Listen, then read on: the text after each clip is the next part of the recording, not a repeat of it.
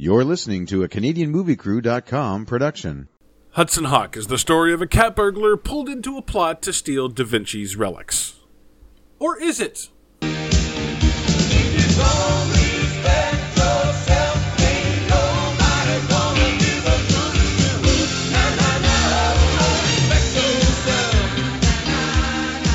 Welcome back to the Or Is It Movie Podcast, where we try to find the real story behind the story. I'm Derek. Would you like to swing on a star? Oh, hi there. I'm just trying to get out of these thumb cuffs. I'm me, Mark. Good. Good, because that can be really a hindrance during an audio podcast. Yes. Joining us today, we have a good friend of the show, brings us all kinds of movies. You never know what he's going to bring. This time he brought us Hudson Hawk. Mr. Scott White, welcome back. And I'm just wearing Bruce Willis's toupee in this movie. Yeah. Now, again, this being a podcast, no one can see this, but I am looking over your left shoulder at a Die Hard poster. Yes, I do have a Die Hard. I'm a Die Hard fan. So something tells me that has something to do with why you brought us Hudson Hawk. Can you tell us why? I like this movie. And this movie has just gotten shit for all these, even when it was first released until now. It's just gotten all kinds of crap, and I enjoy this movie. So I thought, we'll look at it with fresh 2022 eyes, okay, and see how good it is, and whether it was nostalgia. I saw this movie in the theater. Oh, okay. Oh, so I saw this movie in the theater, and the air conditioning. It was summer in Michigan, and the air conditioner wasn't working. So it was hot, and I didn't enjoy the movie. But then when I saw it again, I did enjoy the movie. So I'm figuring the first time I saw the movie, I didn't enjoy it just because of the condition. Just that it was so hot in there. You were just sweating. You just didn't want to be there. You didn't want to watch the movie. And you're like, hey, with the fucking songs, just get on with it. Yeah. So that's how you spent your 1991, in a heat wave. In a heat wave, yes. Okay, so, all right, so we're revisiting this. And I now, actually do have a bit of a soft spot for this, too. I do have a bit of a soft spot, and now Bruce Willis is one of those actors, those straight-to-video actors, and he's known now for not giving a shit for whatever movie he's in. He's just taking the paycheck and doesn't care. Well, especially with the 6 or 7 movies he's released this year alone. Yeah. He has released, in the last 2 years, 11 movies. Oh my God. They all suck. They're all red box movies. So just to see him in this movie compared to the movies that he's making now, it's just, I want to talk about that when we get to it. Just a huge contrast. It looks like he's having a ball making this movie. Well, yeah, this one brings out something rare in Bruce Willis that I haven't seen in a while, which is a smile. Well, let's get into this because we have some welcomes and some welcome backs, actually, if you can believe it or not. Obviously, welcome to the show, Bruce Willis, Denny Aiello. How do you spell that name? Aiello. Andy McDowell, James Coburn, Sandra Bernhard, David Caruso. Sort of. He's not in it much, but he's there. And Lorraine Toussaint. Welcome back, Richard E. Grant from our Spice World podcast. That's right. Because everyone who was British was in Spice World, apparently. Yeah. I think it was mandatory. And we can also welcome back, and I'm going to murder this last name, but Andrew Ironsky. Anyway, he played Butterfingers. And I did look it up. I know what you're going to say. He was Zangief in Street Fighter. Zangief! Yeah. Quick, change the channel. Yeah. I couldn't believe it. It's like, who's this monster? I was like, holy shit. He played another monster, yeah. And if I could just jump into this whole thing, I also want to welcome to the show the Proclaimers. The twins that keep following Bruce Willis. Oh, and They're not the Proclaimers, but are we also welcoming Frank Stallone? Frank Stallone is in here too. Oh, Frank Stallone. Frank Stallone, yeah, I couldn't believe it. Yeah, that's crazy. I mean, like, obviously, we did the Bruce Willis Death Wish over on Film Studies, which I think is probably the last, like, halfway decent Bruce Willis movie. I would say so. Because we did Vice, and we did, what was Vice sucked. What was that one we saw a little early last year that was in space? Oh, I know what you're doing. Oh, yeah, the one with C.J. Perry in it. Is that the one with Thomas Jane in it, where there's zombies in space? Yes. I can't even think. I know the movie you're talking about. I can't think of the name of it. Oh, I can't even Yeah. look it up because it's on my hard drive, which is on the other thing. But Fortress, wasn't it? no, Apex? Oh my god, I- so many. Oh, Cosmic Sin. Cosmic That's it. Sin. That's what it was. Yep. That was just awful. That was terrible. And I saw the Tomorrow War. The last good movie he did was Split. The Split. Yeah. Yeah. Oh, yeah, Split. You're right, sorry. You're right. Split was... Like, Death Wish wasn't bad, but Split was obviously... But really, Split was not all on his shoulders, I don't think, so... No, it was mostly on... No, you get Sam Jackson in there, you got, James McAvoy. Like, Willis could have waltzed through that But to one be and fair, it wouldn't he- have mattered. That was the last time that I think he actually tried. He was... Well, Yeah. he was in the Lego movie. Glass. That's the one. Glass, that's it. Not Glass. Split, Glass. Yeah. Oh, but it's all part of that. It's all part of that universe. Yeah, Yeah. yeah. Unbreakable, Split, Yeah. and Glass. Yeah. Like, Glass was probably the last one that he was trying, I'm going to say. Well, it was weird. It was almost like he kind of came up for air and tried, because he wasn't in the try mode. And then you get to Glass, and he's... I don't know if it's like his trying is proportional to his checks. Like, the bigger the check, the more the Bruce you get. So maybe they just backed up a bigger truck of money that time than Maybe. the others? I don't know. Like, Yeah, you know, I like gotta there's wonder- a certain line where you only get like 50% Willis, but no, they paid for like the 90% Willis. Like, Like you said, he's done 11 movies in the last 2 years, and he's probably got another 11 more coming out before 2023. Is he dying? ew. You know what I mean? Like, does he know something that we don't? Like, because I would feel bad if, you know... Oh my gosh! Oh, you know what? You actually weren't wrong. I'm on his IMDb. Yeah, I mean, that's what- 10. There's 10. I counted. Yeah. Either completed, so they're just ready to be released, or in post production, all at the same time. But I don't know.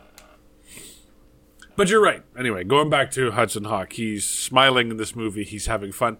It's because he wrote it. This is the only movie that he wrote. And there's a reason for it, and we'll get to that. Because the writing in this is not great. Well, he is credited with having two helpers. So him and some guy named Robert Kraft were on the story.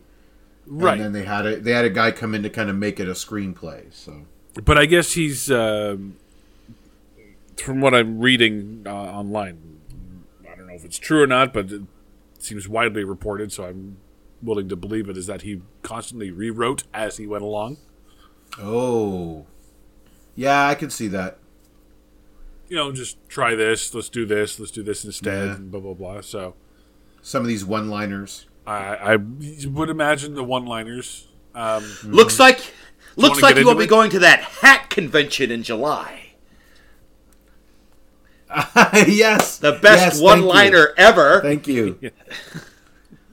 I literally just finished watching the movie, like moments before signing on here, and that was one of his last big yucks before jumping out of a building. That's crazy. But yeah, let's just get into it. So the movie opens up with Hudson Hawk being played by Bruce Willis, of course, getting released from jail. No, it opens with Leonardo da Vinci. Oh yeah, well, okay, yeah, okay. Back in Leonardo da Vinci's time, he found a way to make a machine turn lead into gold. This machine I do not understand at all. It's alchemy. It's chemistry. It's why it is and what is that prism made of that makes it so special? Why isn't that the valuable thing? Like whatever the hell that is can't be that common. Why aren't you just selling that shit, Leo? Yeah. Like, come on. Think of how many other inventions you could fund. Yeah.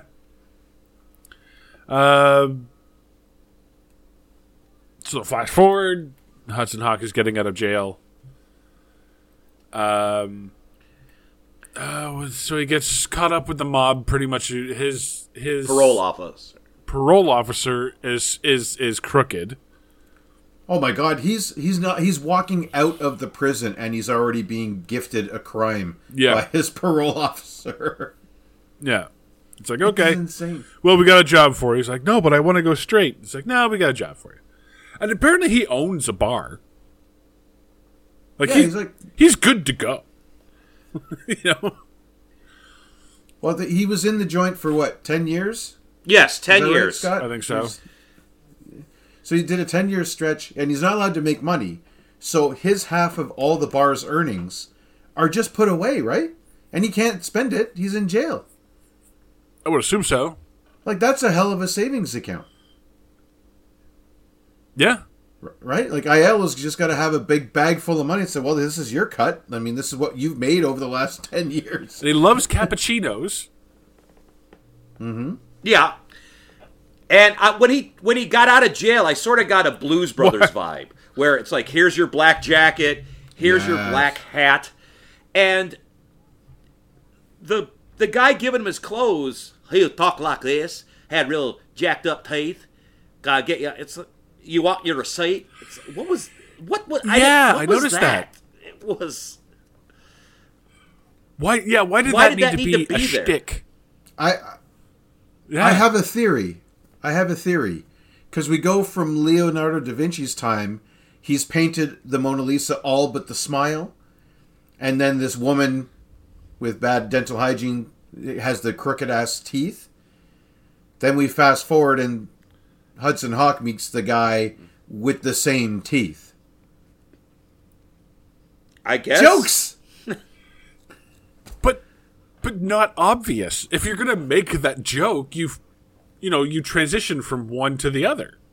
And it should be like a woman. Joke. It should be like a woman behind the counter or something like that, right? With that smiles and has the broke ass teeth. Yeah.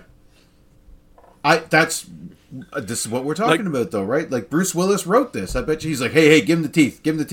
Like jokes. Now the teeth the girl had. Yeah. Jokes should be obvious, not Mean Mark pulls a stretch. You know what I mean? Like pulls his back, stretching to make that connection. Oh yeah, I pulled a hammy on that one. Yeah, yeah. Yeah. So okay, so he gets offered the job. He gets blackmailed into the job. Right. Okay. Was there a sponsor of this movie? I think we know where I'm going with this here. Nestle? No. How about Nintendo? On the car ride, on the way, they talk about Nintendo. They get to the bar, and who's the mobsters that he's in bad with? The Mario Brothers.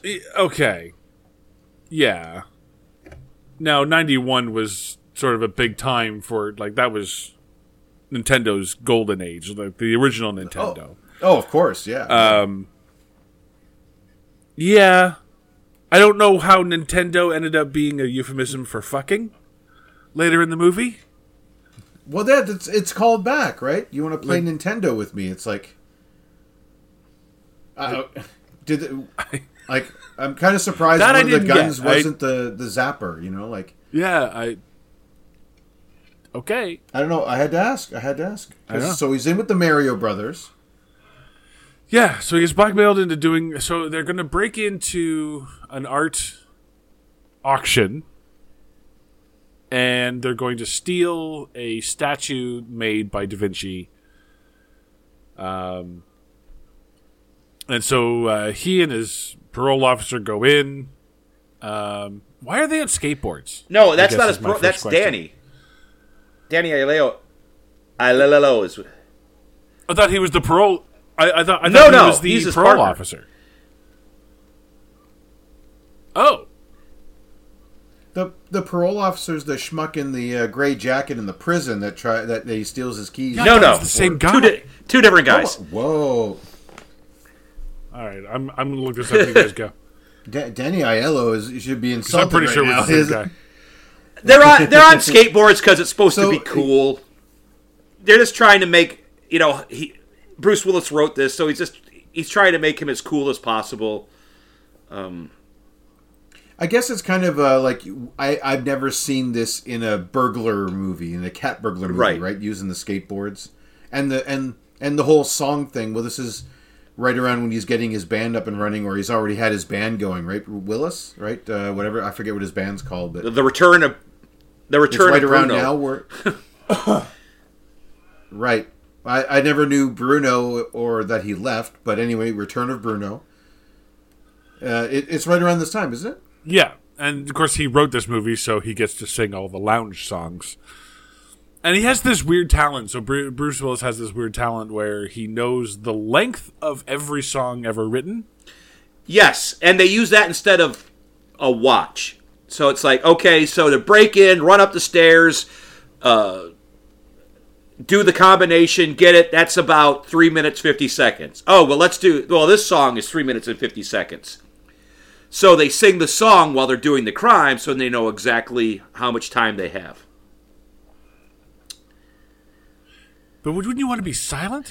Yes! Yeah. Yes! That was, they are the loudest cat burglars ever. Like, Scott, do you have my notes? Because I literally have, these are the loudest thieves ever. I got too lazy to type cat burglar. I was just like, no, the thieves. But no, they absolutely are. It's and the thing is, they start off, okay, I get it. Would you like to swing on? Nice and quiet. And then after it's like, oh, you might be a fish. Like, it's just, my neighbors now really love that. But you might be a fish. Yeah. It's just louder, and they crescendo. You could be swinging on a star. On a star. Yeah, exactly. So, no wonder he got caught. Like, well, of course they got caught. Okay, I want to give sort of the audience an idea of the humor style in this movie.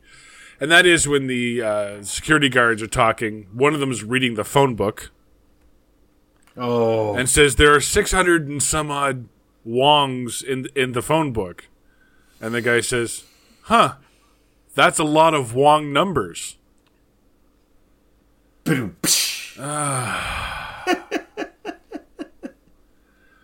have to admit, that's my fiance's style of humor. She missed it when I was watching the movie. She didn't hear it. She was on her phone. I said, you didn't hear that, did you? She said, no. I said, what? So I told her. She laughed for 5 minutes straight. I'm like, yeah, there you go. I'm holding my head because it hurts. But and she's holding her ribs because she thinks it's hilarious. Right. And so, but in 91, though, the audience probably lost it.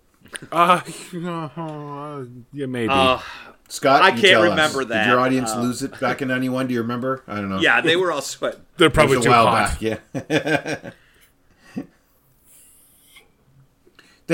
So they crescendo their high notes, and then they fuck up the video rewinding. They don't actually, like, I've seen this, obviously we've seen this in burglar movies, like, all over the place, where they rewind the video, and then they put it on a loop, and it's always perfect.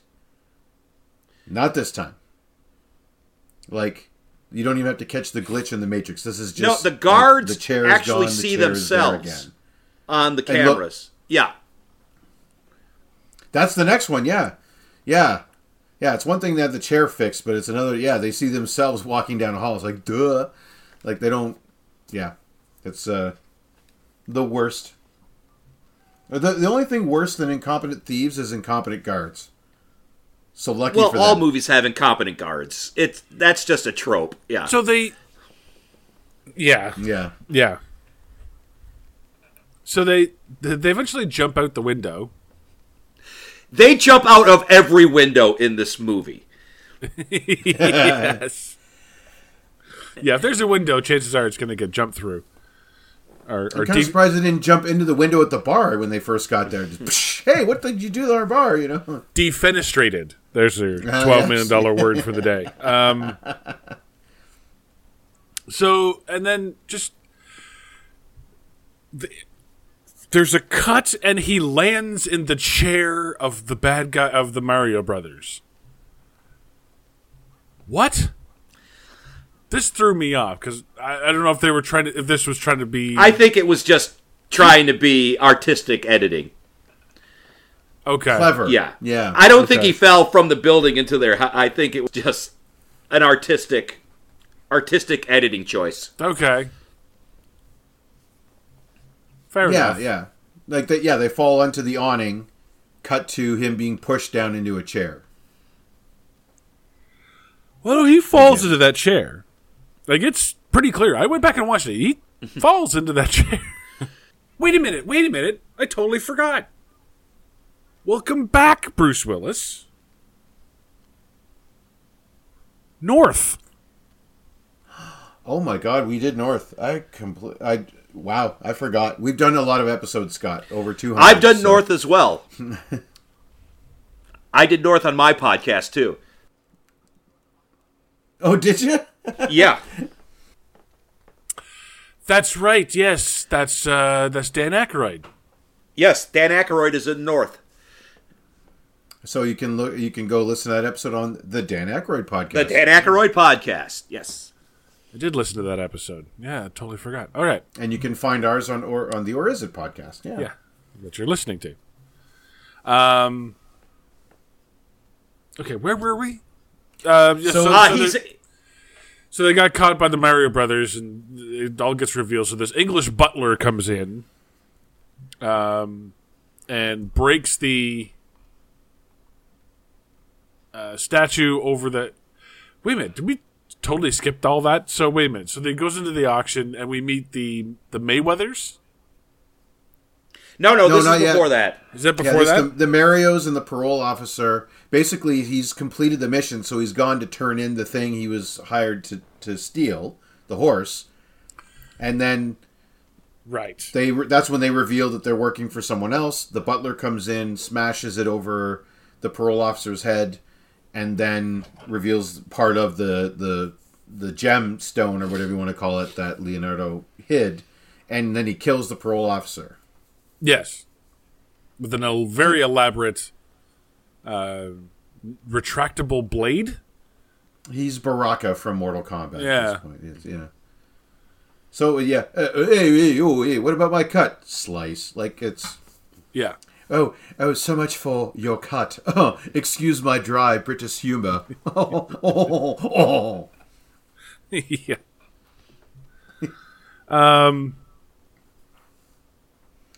But so I got to pause to this next spot. So they just let Bruce Willis go. The Mario Brothers are cackling all the way to the bank, I guess, whatever they got paid for this job.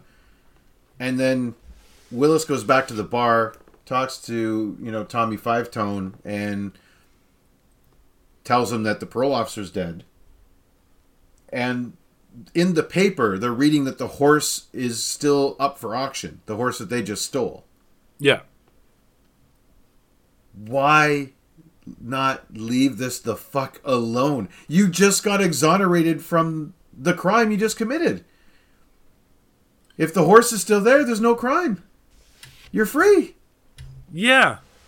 Like, this is like the dumbest move that Hawk can do. He does in this one, which is pursue this matter further.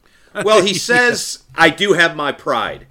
So that's why he goes. He goes, I didn't want to steal it in the first place, but I still have my pride. I think he's doing it because he knows that something's going on and he's being played and he doesn't want to be played. So he wants to find out what's going on. Yeah. A line like that would have been better than I have my pride. Like I'm being played and I don't like to be played, Tommy. So he buys a tux, and he goes to the art auction. This is where he meets a bunch of other characters in this movie. So he meets the candy bar gang. Sort of. He sees them. Sort of. All eating their own candy bars.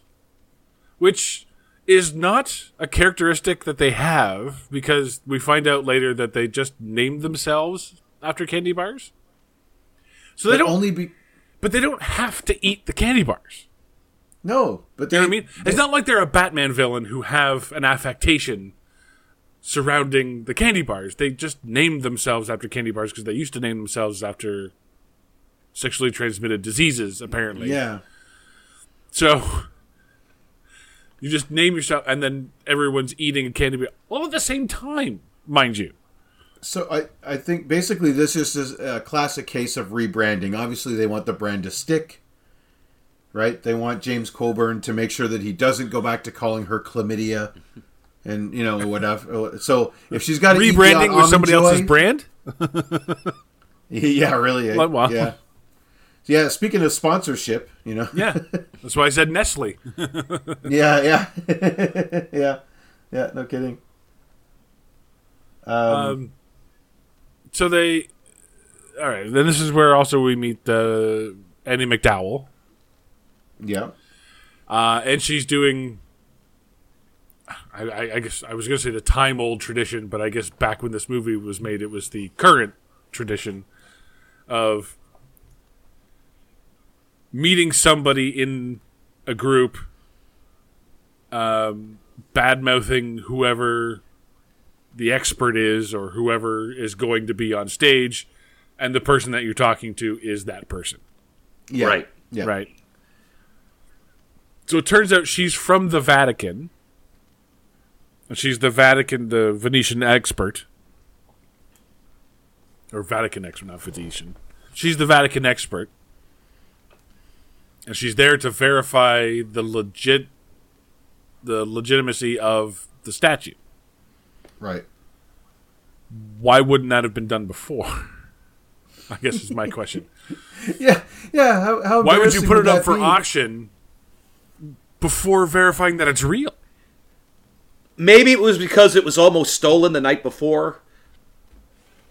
Maybe. I guess. Okay, fair that's enough. That would be the only thing I could think of.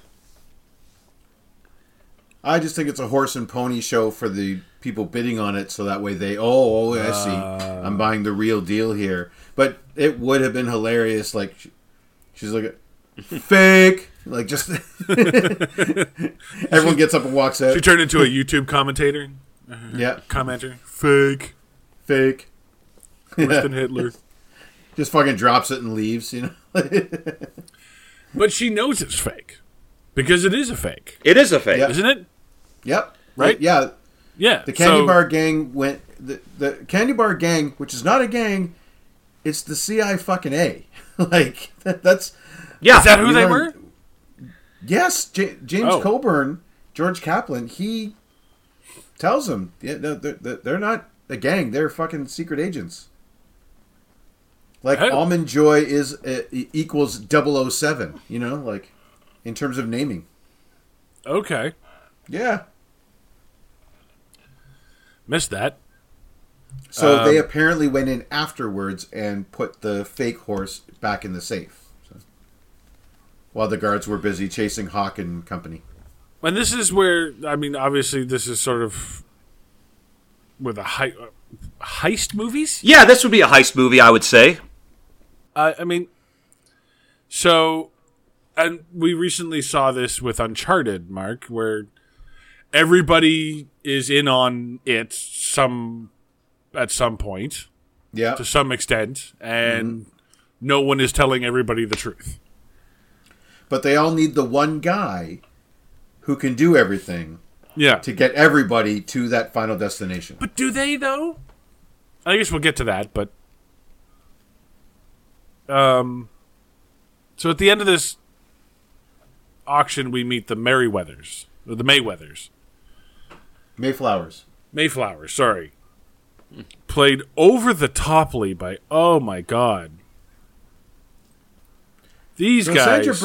Sandra Bernhard, I expected this from, but I've now had a chance to kind of see a bit more of Richard E. Grant, and I did not expect this. Wow, this was over the top. This was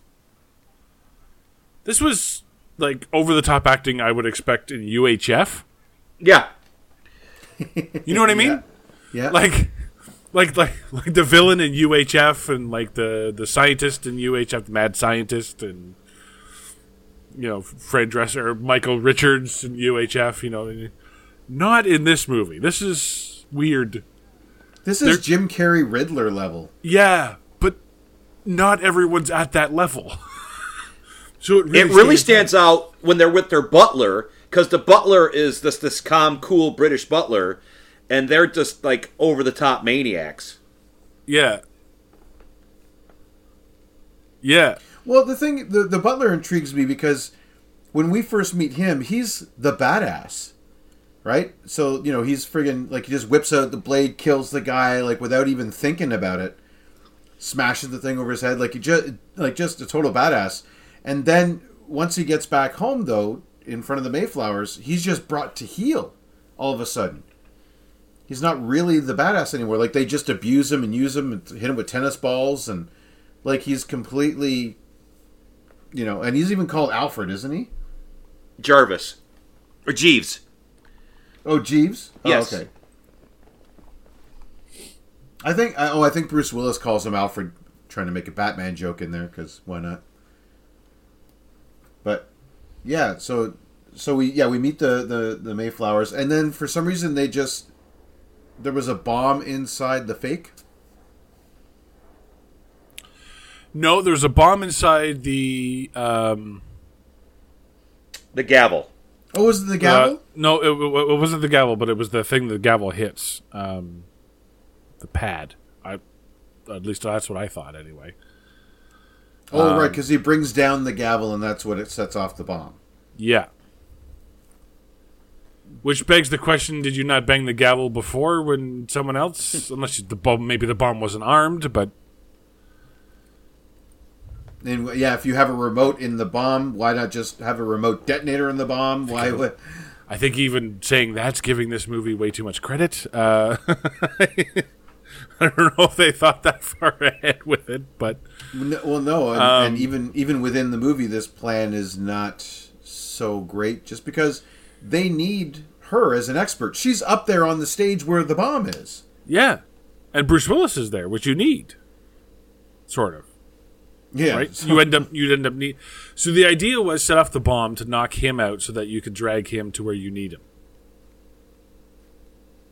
But they didn't know he was going to be there. They thought by releasing that it was a fake, that he would just go away. Right. So why set off the bomb? They set off the bomb to cover up that the horse was was a fake. Gotcha. Okay. But so now. But if they would have purchased the horse, nobody would have known it was a fake. But this way they can't prove that the horse was a fake, and they save $100 million in $1. Well, and that's what I was thinking. Yeah. So yeah, I guess the ultimate was they blew up the horse to prove, so nobody could say that it was a fake. And so you now don't get rich history by spending money, Scott. Yeah. Okay. They broke the real one anyway, so it doesn't matter, right? Right. So, what's next? They go to. So he saves her. He saves her from the falling pillar. And I love this. This is another movie trope where someone is standing under something that's falling and stays there. For some reason, they don't have time to move. Yet our hero can launch themselves across a room, tackle them. When a simple fall to one side or the other might have done the trick, you know what I mean? But they have to stand there and wait to get tackled out of the way. Like, it's one thing when it's a little kid, but like this is a grown-ass person, and she's just like, hey, excuse me, does that pillar look like it's falling to you? Whoa! Yeah. So Bruce Willis ends up getting knocked out, and he wakes up in an ambulance with with the Mario brothers, or the Mario brothers. And they say that So wasn't this great? Isn't this great? How we're getting away without leaving a trace? And then literally at the back of the ambulance it says Mario Brothers Ambulance. Yeah. Not keeping a low profile, guys. So they have a fight, and he's like, "Well, screw you guys," or whatever, and he breaks open the back, and this is sort of a madcap chase, I guess. And then something very weird happens, and I thought maybe something later would come into it, but it doesn't. He's hanging on. He's on the gurney, following behind this ambulance, hanging on to like this To a sheet. Sheet. Yeah, It's like a bed sheet. Yeah. a car pulls up beside him, and the blonde in the car says, "Hey, mister, are you gonna die?" Unbeknownst of nothing. It doesn't come back. He doesn't respond to her. It just happens. Yeah. Now, I don't know. There's a lot of hand waving going on by Derek right now. Yeah, Hands I'm in at the air, a I don't loss because I don't know exactly why this person was even written in. Yeah. What does mean? Obviously, it's a joke. But is it? Are you gonna die? It's not like she came up and said, "Hey, mister, looks like you're gonna die." No. She asks him Yeah. if he's planning on dying, I guess. But Now- okay. Now, up until this point, though, Willis is playing this character like too cool for school, right? Like, he's always the coolest guy in the room. Yes. Like, he has... By the way, we missed the part where he has a cappuccino and it gets shot out of his hand by a silenced gun. Obviously, cappuccino is apparently strong enough to stop a bullet in its tracks because it doesn't go down the bar and kill somebody. But anyway, his mug It's the foam, explodes it's the foam. and it's the perfect foam. Okay, my bad. The mug explodes and he doesn't even flinch. Right, so he's just too cool for school. Yeah. So I'm thinking during this ambulance bit, when the convertible rolls up, that he somehow would just swing his way over, jump up, and just kind of land in the back seat and say, "Hey, girls, where are we going?" Right? Doesn't that sound like this character? It sounds like it could have been. It wasn't. Nope, because this guy is a cartoon. Yeah. This movie starts to become a cartoon in spots because at this point he's being chased, or he's chasing or trying. He's being trailed like he's. Let me capture my Scott, you want to here. take a shot at this? Scott, go ahead. He's being trailed. He's weaving in and out of traffic on a gurney, which he can't steer, but is able to steer. And somehow catches up to the ambulance. Yes, he passes the ambulance. Well, they hit a car. But that doesn't make any sense, Mark. If he's being trailed, if he's being pulled by the ambulance, you can't, unless the ambulance slows down, I guess, but you can't catch up to the ambulance. It hits a car. They rear-end a car, and then he goes past. Oh, do they? Okay. Yeah. They come to a full stop, and he just keeps going because he's beside the ambulance. Well, he ends up going off the road and into a hobo camp. The ambulance ends up construction flipping over and explodes, so the Mario brothers are now dead and out of the picture. Are they? Oh, and Yes. yeah, I think that. They Yeah, never that come just back? takes them out of the Okay. movie. Yeah. They never come back. But total missed opportunity for a joke here, I thought, in the spirit of this movie, because he whips by and he's like, "Are you guys okay?" The line should have been, "Can I call you an ambulance?" That would have been in tune with this movie, sure. Yes. It hit me. I was like, "Why aren't you saying that?" They just crashed the Mario Brothers. Anyway, so yes. So then they finally run into. He meets George Kaplan. I guess Agent Kaplan. He's I guess. Agent Kaplan, and he's the guy that put him in jail. Yeah, there's a whole backstory here about a government job. Okay. I didn't get that. But that makes sense.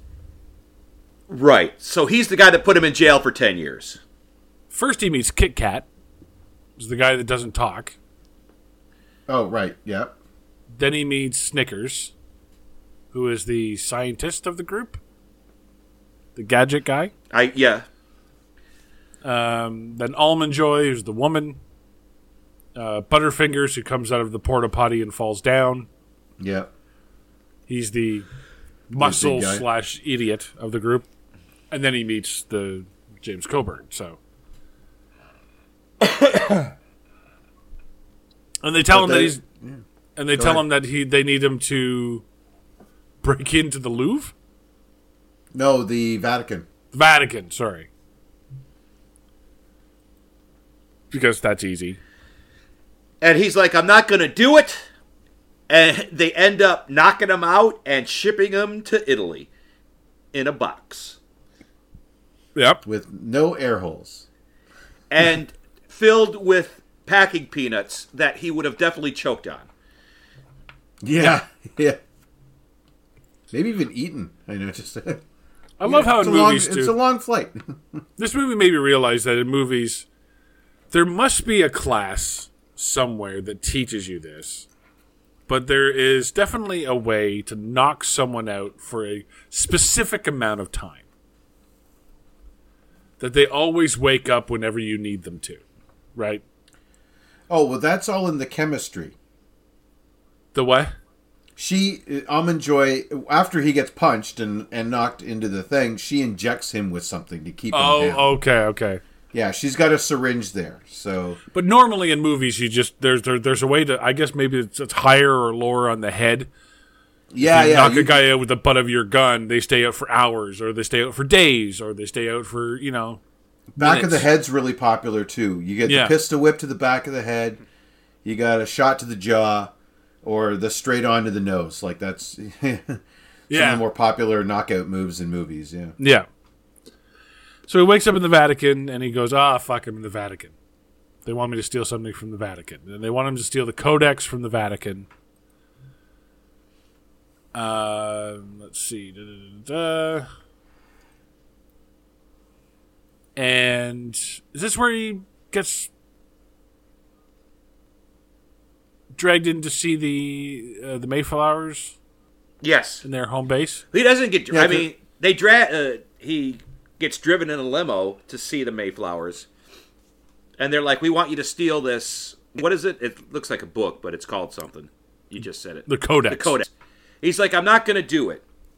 Well, it turns out that they filmed him stealing the horse, so now they have evidence, so they're using that against him. So it's like, if you don't steal this, we're going to give this film to the authorities, and you'll be back in jail.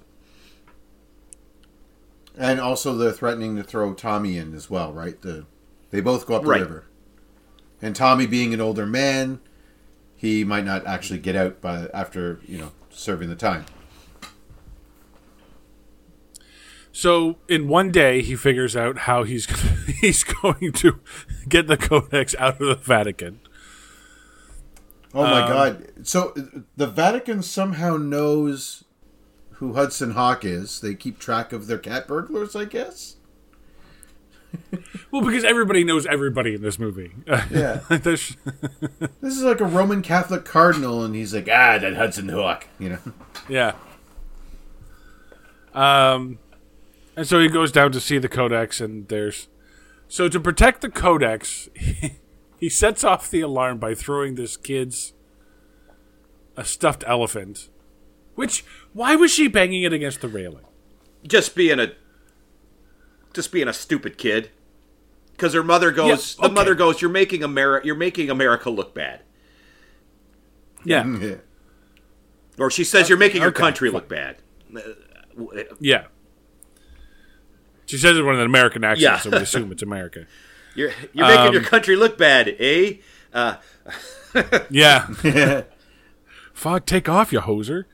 Yeah. So they... Listen, Sally, I need you to take about 20% off of that. So he throws the elephant on top of the thing, and then this ridiculous pyramid of circles. This cage Cage comes down in various levels, and then fills with poisonous gas. So the Vatican, they want to keep this so badly, they're willing to murder anyone that comes for it. Do you not think that you'd have to put up a sign or something, just in case, you know? Yeah, what if it's some nice old lady in a wheelchair, and she's, I just want to touch Da Vinci's book, and then Cage, gas, she can't get out in time because there's stairs everywhere. Anytime there's a little bit of water on the floor at work, I have to put down a wet floor sign. You have poisonous gas. I'm pretty sure there's a trade-off there. Yeah, there should at least be a sign, do not touch or we will kill you. Yeah. But So Andy McDowell takes... Oh, yeah, I was just going to say that. Go ahead. Yeah, Andy McDowell takes Bruce Willis into their secret fucking room, which we know... We find out later on that she knows who he is and what he does. Why would you give him access to the secret tunnel? Why would you give him that knowledge? Well, I don't know. It turns out, and I don't know if this is true, but they say that the Vatican has its own post office, or its own postal service. I would imagine probably so. Because that's part of his plan to that's part of his plan to get in. And I thought, if that's true, that's really interesting that they have their own... like, the Vatican is its own zip code, and it has its own... It's its own country, that's for sure. And it has... So one Vatican way. Yeah. Vatican City, Vatican, you know. It's just all units. Everyone has the same address. It's just Unit B, Unit C, Unit D. So if you want to write the cardinal, it's Unit A. B. If you want to write the bishop, it's Unit, yeah. Well, the Pope is A. I the guess. Pope is A, yeah, exactly. That. Yeah, and it has its underground rail system to bring the mail in and out. And I'm sorry. They communicate through crucifix phone? Cruciphone? Cruciphone? There you go. A little on the nose there, isn't it? It's just a smidge on the nose there. Oh, well, the Lord speaks to us in mysterious ways, Derek. Yeah. I hope their lines don't get crossed. Oh. I was a preacher, but then I had a bad connection. No? Okay. I'm going to need all kinds of sound effects for this. Wow. Nailed it.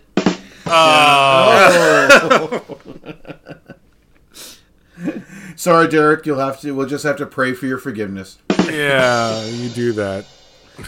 See how well that works for you. Yeah, we'll go all holier than thou on us. Yeah. So then what? He goes into the phone booth and he makes Well, before that, he sets up a date. Andy McDowell. It's like, we're going to have dinner tonight at 10:30. Apparently, that's what you do in Italy. You eat dinner at 10:30 at night. Yeah. God. Yeah, because there's nothing I love more than a big pasta dish at 10:30 at night. Yeah, really. So now and we cut right to he's back at the Vatican, ready to steal the thing. Yes. Seamlessly, just does it. He's got it all figured out. Well, the Kenny Bar gang gets him his list. Yeah. Right, so the Kenny Bar gang also wants the Codex. So now you have these two different forces both employing him to get the same thing. Right? Well, it's really complicated at this point because the CIA, the Candy Bar gang, they want the Codex so that they can try and sell it to the Mayflowers and then bust them on buying stolen merchandise of great value. Kind of like your cop movie where they go undercover to buy drugs and then bust the guy buying the drugs or selling the drugs. Right. Yeah. And then the Vatican is working with the CIA to stop the Mayflowers from getting it, thinking that the CIA is going to return it to them once this is all over. But meanwhile, the CIA wants to actually work with the Mayflowers. There you go. Is your head spinning yet? Ow. Yeah. It's very convoluted for a silly heist movie. Yeah. And the thing is, the whole thing is like if Andie MacDowell is working with the CIA, why don't you just have Andie MacDowell take the codex? I'm pretty sure she has that power to turn off the security system, right? Yeah. Just go in at night when everyone's gone, take the codex, turn off the system so she doesn't die due to poisonous gas. Well, here's the thing. Nobody can touch it. Put a fake in there. Nobody can get close enough to touch it. Make it look real enough. Yeah, you could. Yeah, she's supposed to have all this art history knowledge. She could design a fake. And then give that to the call CIA. You on it. You're the Vatican. Yeah. You know what I mean? Like, okay. Yeah, give that to the CIA, and then they can do their bust, and you've saved the codex, like the original. Yeah. So he does steal it because he's awesome. He's Hudson Hawk, of course. Flings himself through the roof of the of the Vatican and right into the chair of his date. Yep. Which is why I thought before he fell out of the thing and into the chair because of this scene, right? Because yeah correlates, right? Right. So he orders this big pasta dish that I can't even pronounce because it's Italian. And ketchup. Yeah. And the waiter's like, stupid American. Oh, he's more than that. Yeah. He rambles on and on as he goes off to the thing. Yeah. Why you want ketchup, but whatever. So they go back to her place. Is it her place or his place? I believe. It's her place. Yeah, no, right, yeah, because he has a cruciphone in there. And then she's seducing him, kind of. He's trying to seduce her. We find out why he's called the Hudson Hawk, because Hawk is a code name for thieves, and he lived next to the Hudson, therefore Hudson Hawk. Glad we wasted 5 minutes on that. Whatever. In the sexiest non-sex scene I've ever seen. Yeah.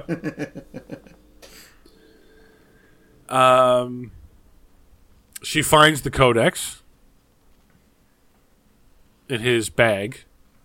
So at this point, she thinks that he's voluntarily working for the Mayflowers. For the Mayflowers. She doesn't know that he's being blackmailed into doing this. So the Cardinal calls her out on it, but she's somehow falling for him at the same time. Which I don't think they have enough time together for that. Like, that's weird. It's movie love. Yeah, it's early 90s. Yeah. It's first love at first sight. Yeah, fair enough. Well, she ends up drugging him. She ends up drugging him with a cappuccino. And he passes out. Yeah. And then the CIA busts in. Yeah, she was just going to, put him to sleep and then return the codex back to the Vatican, right? That was... Maybe. I really don't know. And then... I think that's what she wanted to do with but the CIA bust in and then they explain, no, this is all part of the plan. This is why we've been working together.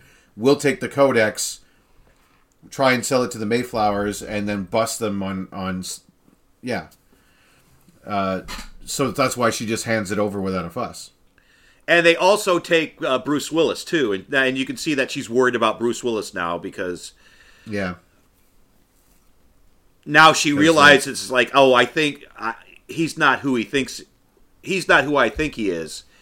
He's actually doing this because he has to, not because he wants to. Right. That old chestnut. Right. The moral thief. Yes. At this point, I'm starting to lose track about which times Bruce Willis gets knocked out and for what reason. Yeah. I just watched this movie, and I'm starting to lose track as to who's knocking him out and why. This is the Because this is the second time. He gets knocked out the first time and gets injected with the needle and shipped to Italy. This is No, he gets knocked out when the Pegasus. Oh man, yeah, and he wakes this up is in the ambulance This with is the Mario the third brothers. time. You're right about that. Crap, I can't keep track either. I'm lost. wait a minute, wasn't he knocked out before he got into the ambulance? Yeah, by the Pegasus. He was knocked Okay. out and Right, wakes right, up with the Mario brothers, then only to be knocked out again, shipped to Italy, to then get knocked out by the girl he's trying to date. So how did they get from? Oh, so they. How do they get to where they're going next? I forget. So the next one, there's the third piece of the puzzle, which is in the helicopter design. So he gets shipped back to the Mayflowers, and they reveal their grand plan, which I don't understand. They want to make so much gold that they're going to flood the market, and so economies will crumble. Well, they're motherfucking rich. Why do they want to crumple the economy? Like it doesn't make sense. They'd be broke ass too, like the rest of us. But that was my thing too, because they said that they wanted to flood the market with gold. Yeah. And then because they had so much gold, because they can make all the gold they want, they would be the rich ones. But you're flooding the market with gold, making gold less valuable. Right. Thus making your gold less valuable. I don't see the upside. I don't see how that makes you, Scott. Are we seeing this wrong? I don't understand, because money is based on how much gold you have. So if you had more gold, you could print more money. I don't understand it either. But the idea was to somehow have them be the only ones that have money, but they want to make money worthless. So what commodity do they have that's going to make them more powerful than any other? If they had all the gold, then I don't understand it. I don't. Yeah. Yeah. It is like I've seen this type of plot before, right? Like if we ruin an economy, but the whole point is, well, we need to reset, we need ground zero, we need everything to be ruined and then rebuild. In those scenarios, there's never the I'm going to be up here while everyone else is down there because I'm wrecking the economy that I'm living in, and I go with it. But that's what they want. But these guys don't want that. They mentioned that there's like a world meeting coming up the next year. Yeah. And they were going to bankrupt all of the countries by then and then go to that meeting and go, ha, ha, ha, we've taken over. I mean, the only reason we know that that's going to work, quote unquote, is because they did the maniacal laugh afterwards. It's like, global domination. So, okay, yes, if they get their MacGuffin, then this is going to work. So right? Very a la Dr. Evil. I guess Dr. Evil's doing a Butterfinger. Or, I mean... $1 billion, you know? Yes, yeah. Is doing a Mayflower, yeah. So, whatever. So Mayflowers wanted to get Bruce Willis. He has to steal the last part, this cube that they have to assemble, or whatever, gem. It comes in 3 different pieces. You assemble that. Sunlight shines through it into this machine, and it turns lead into gold. Yeah. They need one more piece. From Bruce Willis refuses to steal the last. It's from the Louvre, and they say, "Oh, you need to the Louvre. You're going to have to go into the Louvre at night." I'm like, "Well, of course he is." You know, because it's fucking busy during the day, dickhead. Like, of course he has to go in at night. He's a cat burglar. He knows that. So they bring back Danny Aiello. Tommy. They bring back Tommy to convince him to steal this last piece. Which is not a bad callback. So Tommy's the one who talked him into stealing the first piece. Yeah. Yes. And Tommy was Tommy was in on it. Yeah, because we see that earlier. Tommy was in on it from the beginning. Yeah. So he was lying, and so now Tommy and Hudson Hawk are in the room together, and it looks like Tommy's going to turn on Hudson Hawk because he takes out a gun. They go crashing out the window. Again. They fall over a balcony. They fall over a balcony onto Stairs. Stone steps. Stone stairs. You're toast. You're broke. Something's broke at the least. There's like 30 feet in the air, and they fall onto solid rock, and I they're was- like, I Ow. was shocked that there weren't 2 chairs that they fall into. At that point. But anyway, or, go ahead. a love seat. Eh? They just boom. Yeah. Go ahead. Sorry, I interrupted. They roll down these steps, and the gun goes off, and Tommy is shot. He's got blood on him. This ambulance comes on and picks him up and drakes him away, and the ambulance drives into the back of a truck. And it turns out it's the Vatican. They get out of the ambulance, and it was fake. It was a blank. It was all fake. Because somehow Andy McDowell has convinced Tommy that it was wrong, and he's trying to get Hudson Hawk out of danger. Yeah, Wow. I guess she somehow contacted him between then and now to convince him, yeah, like this, we got to get him out of here. Yeah, so now all 3 of them are in her place. They think they're in the clear. They think Tommy is dead. They think, and it looks like, Hudson Hawk is going to be tried for the murder. They're, arrested by the Italian police or whatever, yeah. Arrested by the Italian police, and Andy McDowell says a line. It's like, we saw the CIA getting on a plane and leave. So they all think they're in the clear.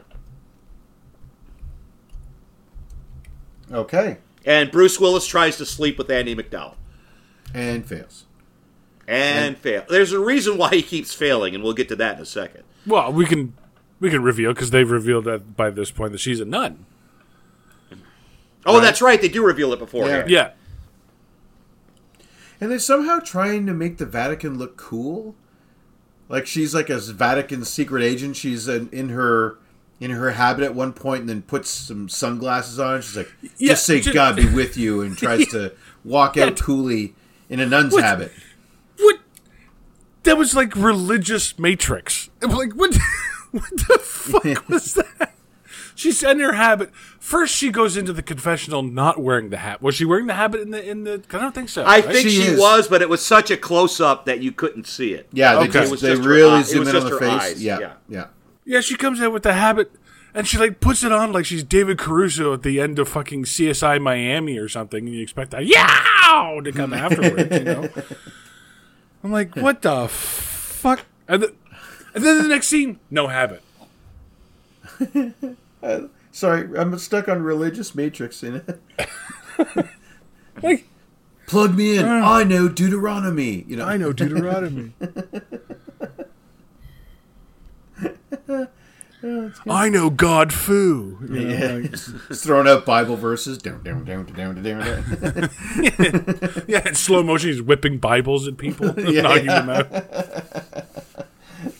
Sorry, off track.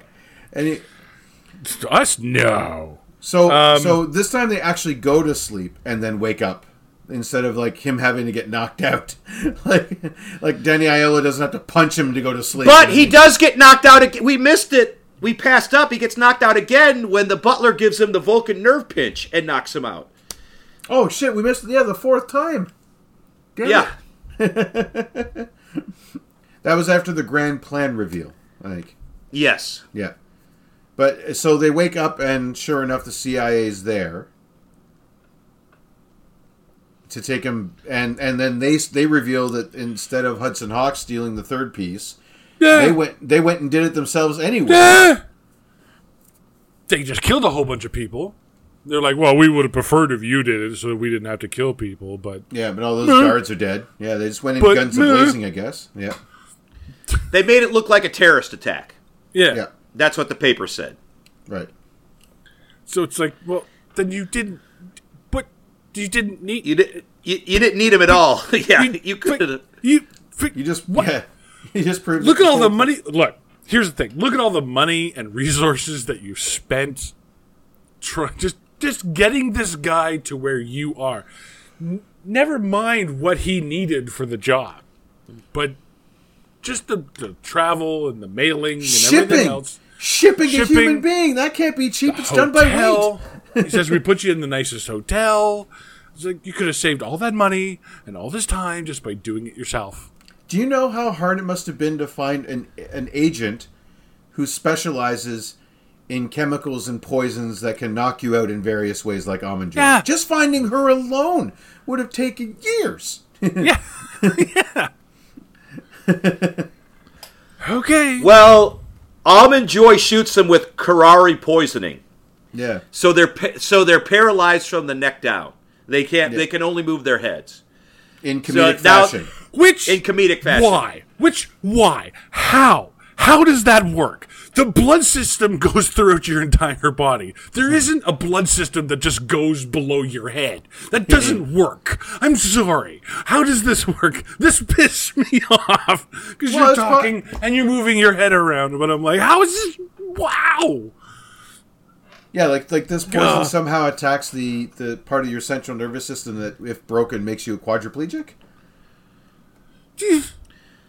Because I think from what I've heard about curare poisoning is you suffocate because the lungs aren't working. The lungs aren't working. Yeah. Yeah. Your lungs are paralyzed. Yes. But it's hilarious. Interesting that you know that, Scott. I don't know if that's hilarious, but a little more disturbing, but still. Next time I give you a Pepsi, here, have a Pepsi. Yeah. If I ever see you with a straw, I'm ducking, you know? Yeah. Oh, shit. There goes. So they're paralyzed, and Andie MacDowell comes in, and she gets paralyzed. Now it's hilarious. It's hilarious. It's revealed to Bruce Willis that she's a nun, so they all laugh at him because he was trying to sleep with a nun. Yep. Oh. So, if I had a nickel. Yeah. I guess he was getting none. Ooh. Oh, man. Yeah, she was into a different habit. Oh!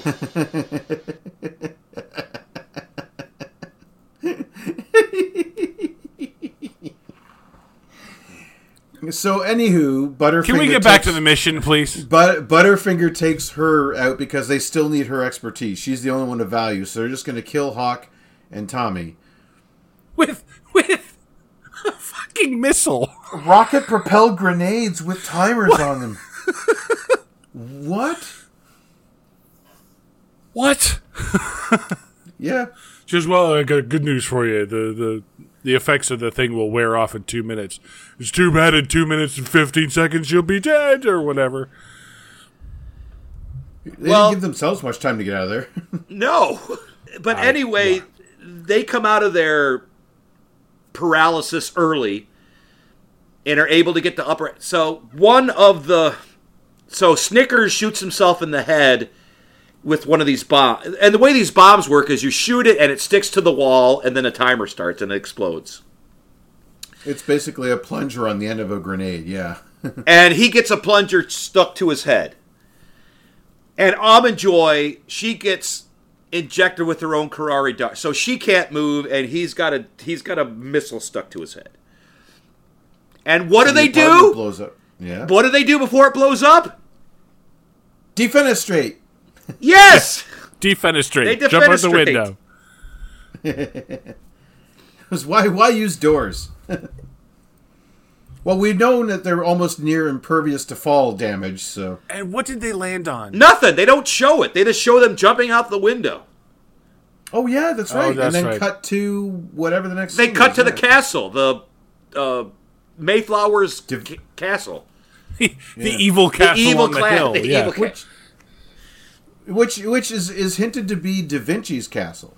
I believe so, yes. Because it has the entire device in there that we saw at the beginning of the movie. So they didn't have to go find that. They just bought that, I guess. I thought they would have just remade it. Using his... This is the thing. they've...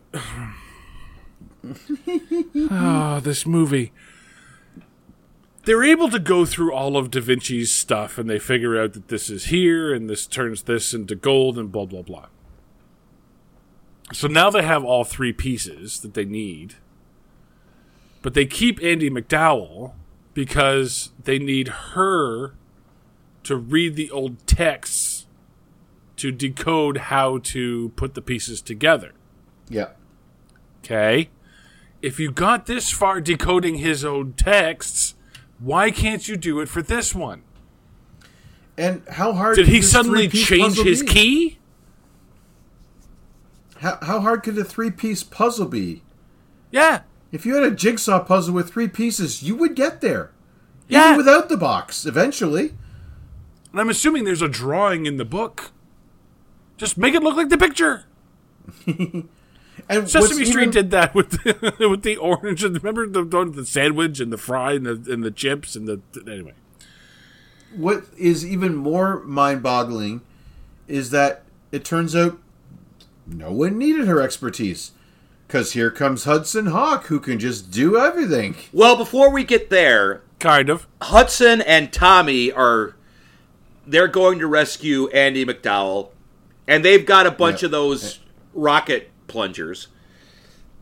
So they just start singing, okay, this is going to be, let's see, 2 minutes to get into the castle, and 4 minutes to rescue her. That's 6 minutes. How about side by side? So they start singing. Side by side and start shooting these plunger missiles everywhere. And so they're singing while walking side by side, though, Scott. So obviously it's awesome. Totally awesome. Tommy gets captured. Yeah. So that's their big plan. Is Kind we're of. just going to go around blowing up the. They have no idea what this place looks like. No idea how big the rooms are. No idea where Andie MacDowell is. Let's throw a bunch of rockets at it. Good plan, boys. Again, the loudest cat burglars ever. Like, they stopped burgling. They needed to go steal the woman back. And no, we're just going to start shooting. Okay. The butler captures Tommy and puts him in the limo with the Richard Grant. So here's where a comedy of errors, or not, a comedy of comedy happens. So Tommy starts beating up Richard Grant, and Richard Grant fires a bullet, and it hits the chauffeur in the neck and grazes him. So now the car is going out of control. While all this is happening, James Colburn is fighting Bruce Willis. And James Colburn is kicking Bruce Willis's ass.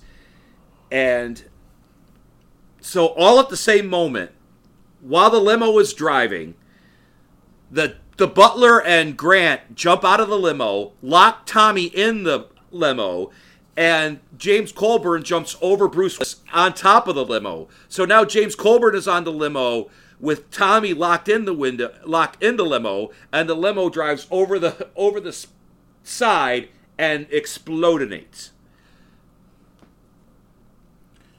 And wasn't there one of those rocket grenades?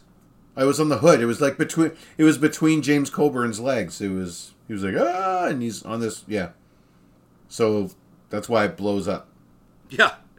And then so Bruce Willis swings down to confront Richard Grant and immediately gets knocked out again. So this is 5? Yeah, because the Ferrari poison doesn't count because he was only paralyzed. So we're at, our paralysis count is at 5. But that's where they bring him back in with Andie MacDowell, and then so then they start they for some reason he knows how to put this together. So the whole reason they brought her there was for her expertise. But that's not what they do. Yeah, put the pieces together, and he's like, "No, I got it." Yeah, but he breaks off a piece. Yeah, or leaves. So it's not. Yeah. Now, why this? As you could do with steel, just snap or hard crystal. Yeah. So they go in. They get the ironic death. The machine goes haywire. Sandra Bernhard gets covered in lead. Yeah, molten lead. molten Yeah. lead. Molten lead. Richard E. Grant, how does he die? He gets Electrocution. He just gets electrocuted. Right, because that's a playback on him zapping people to life. He zaps Bruce Willis to life twice. Then they have to fight off the dog. Andy McDowell has to fight off the dog. Yeah. They have to fight off the butler Right. first. Then Right, the dog. they fight off Edward's swords for hands. Yeah. Yeah. And he gets his head chopped off. Yes. Because he won't be going to that hat convention in July. He had the One-liner so good, I'm saying it twice in this he had the podcast. tickets and everything. So they fight Of out. course. They kill How the do they- dog. Well, how do they get rid of the dog? Out the window. They defenestrate him. That's crazy. They kill the friggin' dog. Wasn't even like a big dog either. It was just this little No. thing. Yeah. Ball. Anyway. Yeah, throughout the movie, Sandra Bernhard has been throwing this tennis ball and been going, Binky, ball, and Oh, Bunny. The dog's name is So Bunny. Bruce Willis- Isn't that hilarious? Bunny, yeah. Bunny, ball. And Bruce Willis gets behind this tennis ball launcher that we've seen earlier, and he goes, Bunny, ball, and he just launches the ball. The dog catches the ball and just it rockets him out the Yeah. window. Yeah. So, and this is where Tommy gets it? Right, he's in the car? Tommy's already been gone. Oh, he's already dead. blown up? Okay. This is... Oh, wait, well, we think But the he's whole dead. building's starting to kind of come down around them. So the only way out is a callback to the Da Vinci part where they use the hand glider. Right. And that's how they escape. And it's daytime, by the way, now. Yeah. Like, middle of the daytime. Yeah. Like lunch. Everyone's 5 having- minutes after 5 minutes after they were on the rooftop almost kissing. Because Yeah. he saved her. It's now the middle of the day. Yeah. So I love to see how they cut when they landing. Like he's gliding down, he's getting close. Cut to they drop the thing. You can tell that they just dropped it. It's It's like, whoa! like whoa, and then, And then we move into the denouement. yeah, we find out that Tommy's alive. Fucking somehow. Well, they... Because of fucking Who airbags. knew? Fucking sprinkler system. Who fucking knew? So he's just a little singed. Yeah, like, okay. Yeah. Well, I mean, yeah, it's this fucking comedy movie. They're not gonna... Why would they have it on a down note like that, right? So And is she renouncing her nunnery? I think she's renouncing her nunnership. Her vows. Ownership? Yeah. Yeah. Yeah. So, Yeah. so she can get with Hudson Hawk. Yeah. And it goes off on a joke. It's like, yeah, will you play Nintendo with me? Or something like that. She's I'll play with you all day long. Or something stupid like that. And then he drinks his cappuccino. The joke throughout the movie is he can never get a cappuccino. Something always happens. Yep. And at last he gets his cappuccino. And he throws the glass over his shoulder and freeze frames. Yes. Again, 1991. So the 80s hangover, as I like to call it. So we got to end on the freeze frame. Yeah. Of course. All they were missing is for them to be jumping in the air when they did it. You know, then freeze Yeah. frame. Yeah, pretty much. And that's Hudson Hawk.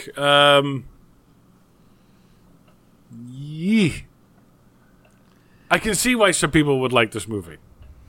Yeah, if you go into it with the right mindset, it's just like silly fun. Yeah, I know we've been talking shit about it, but that's the way I look at it. I think it's just silly fun. It drags in a couple of places, and like you said, the writing's not very good. But there's a couple of set pieces that I just really enjoy watching. It's got all the class of like a Warner Brothers cartoon. Like it's I mean, we have the Yeah. cartoon sounds. It's Roger Rabbit. It's That's another thing. Yeah, we did bring up is a lot of times there's sound effects that, like when they're breaking into the museum before the auction, they tie in the building across the way. There's a pool, so they grab a pool ring, and they tie it to a string, and he flies it across, and it hits around a pole or a chimney or whatever. And it kind of makes this ding, ding, ding noise, like you scored in a pinball machine. And of course he's swinging makes it. No sense whatsoever. He does this. He does it with this, and then his grappling hook that he uses at the Vatican, like he's fucking Spider-Man or Batman, just swinging around. Yeah, just like this really big, like over the top, yeah. whooshing. Yeah, using all that, and there's boinks and zonks and bow and stuff like that. Yeah. There's a lot of ancillary sound effects that don't really match, but it's got, like I said, it's got the Foley of Roger Rabbit. Like it's yeah. Well, just a few things on this movie. In an interview when promoting his time-traveling movie 12 Monkeys, Bruce Willis quipped that if he really could time travel, he would go back just before production of Hudson Hawk and stop him from making the movie. Oh, wow. He would stop himself from making the movie. Really? Yeah. Couple of almost cast. Isabella Rossellini was originally cast to play Anna. Oh. Which would have made tons more sense, because she's fucking Italian. Yeah. She wouldn't be a white woman working in the Vatican with almost a Canadian accent. Yeah. Like Andie MacDowell. Or no, not a Canadian, but a Southern Belle accent. Y'all can see here, Leo da Vinci was... she's from South Carolina. Andie MacDowell she's from South Carolina. Bruce Willis wanted to cast a young actress he saw in a Pantene shampoo television commercial. She was not known at the time. She would eventually go on to be Femke Jensen. Ooh. I like Femke Jensen. Very young Femke Jensen. Pretty sure he only wanted to cast her because, well... Yeah. Anyway, we'll move on. This was the final film to feature William Conrad, who was the narrator of this movie. Oh. Who was also the narrator for a very famous cartoon series called Rocky and Bullwinkle. Join us next time for Rocky Hits the Roots or blah, blah, blah, blah, blah. Yeah, okay. He retired after this movie and died 3 years later. So. That kind of reeks of the Raul Julia Street Fighter. Yeah, a little bit, eh? Yeah. Well, as always on this show, we try to find the real story behind the story. Mark, what have you got? I think this is just an attempt by Big Candy to make themselves look cool. That's the real story going on here. It's all a conspiracy by Big Candy. They associate themselves with the CIA, a spy agency. Oh yeah, I know. I know. But they play the villains. It's okay. Villains are okay. Villains are cool. Okay. They're themed. Right. They're like a comic book. They're themed villains, so it's okay. Right. Okay. Scott? Work on your one-liners. It's work on your one-liners. If you're going to make an action movie with one-liners, work on your one-line. Because this is Bruce Willis from Die Hard. He's got one-liners. So you notice that after this his one-liners got shorter. Right? Yeah, right. In this movie they're full sentences, but in later movies he's just like, yippee-ki-yay motherfucker. That's what, 5 syllables, 3 words? Depending on how you hyphenate it? Yeah. So, all right. I've got 2. I've got it, and this is if you get this reference, it'll be funny. If not, we'll just move on. Or is it the worst Sly Cooper sequel ever made? No, you guys don't know Sly Cooper. Okay. It's a PS2 video game. It's about heisting. It's cartoonish, but whatever. Oh, yes. Okay, I remember that now. Yeah. This one's more Bruce Willis. Or is it doom lighting.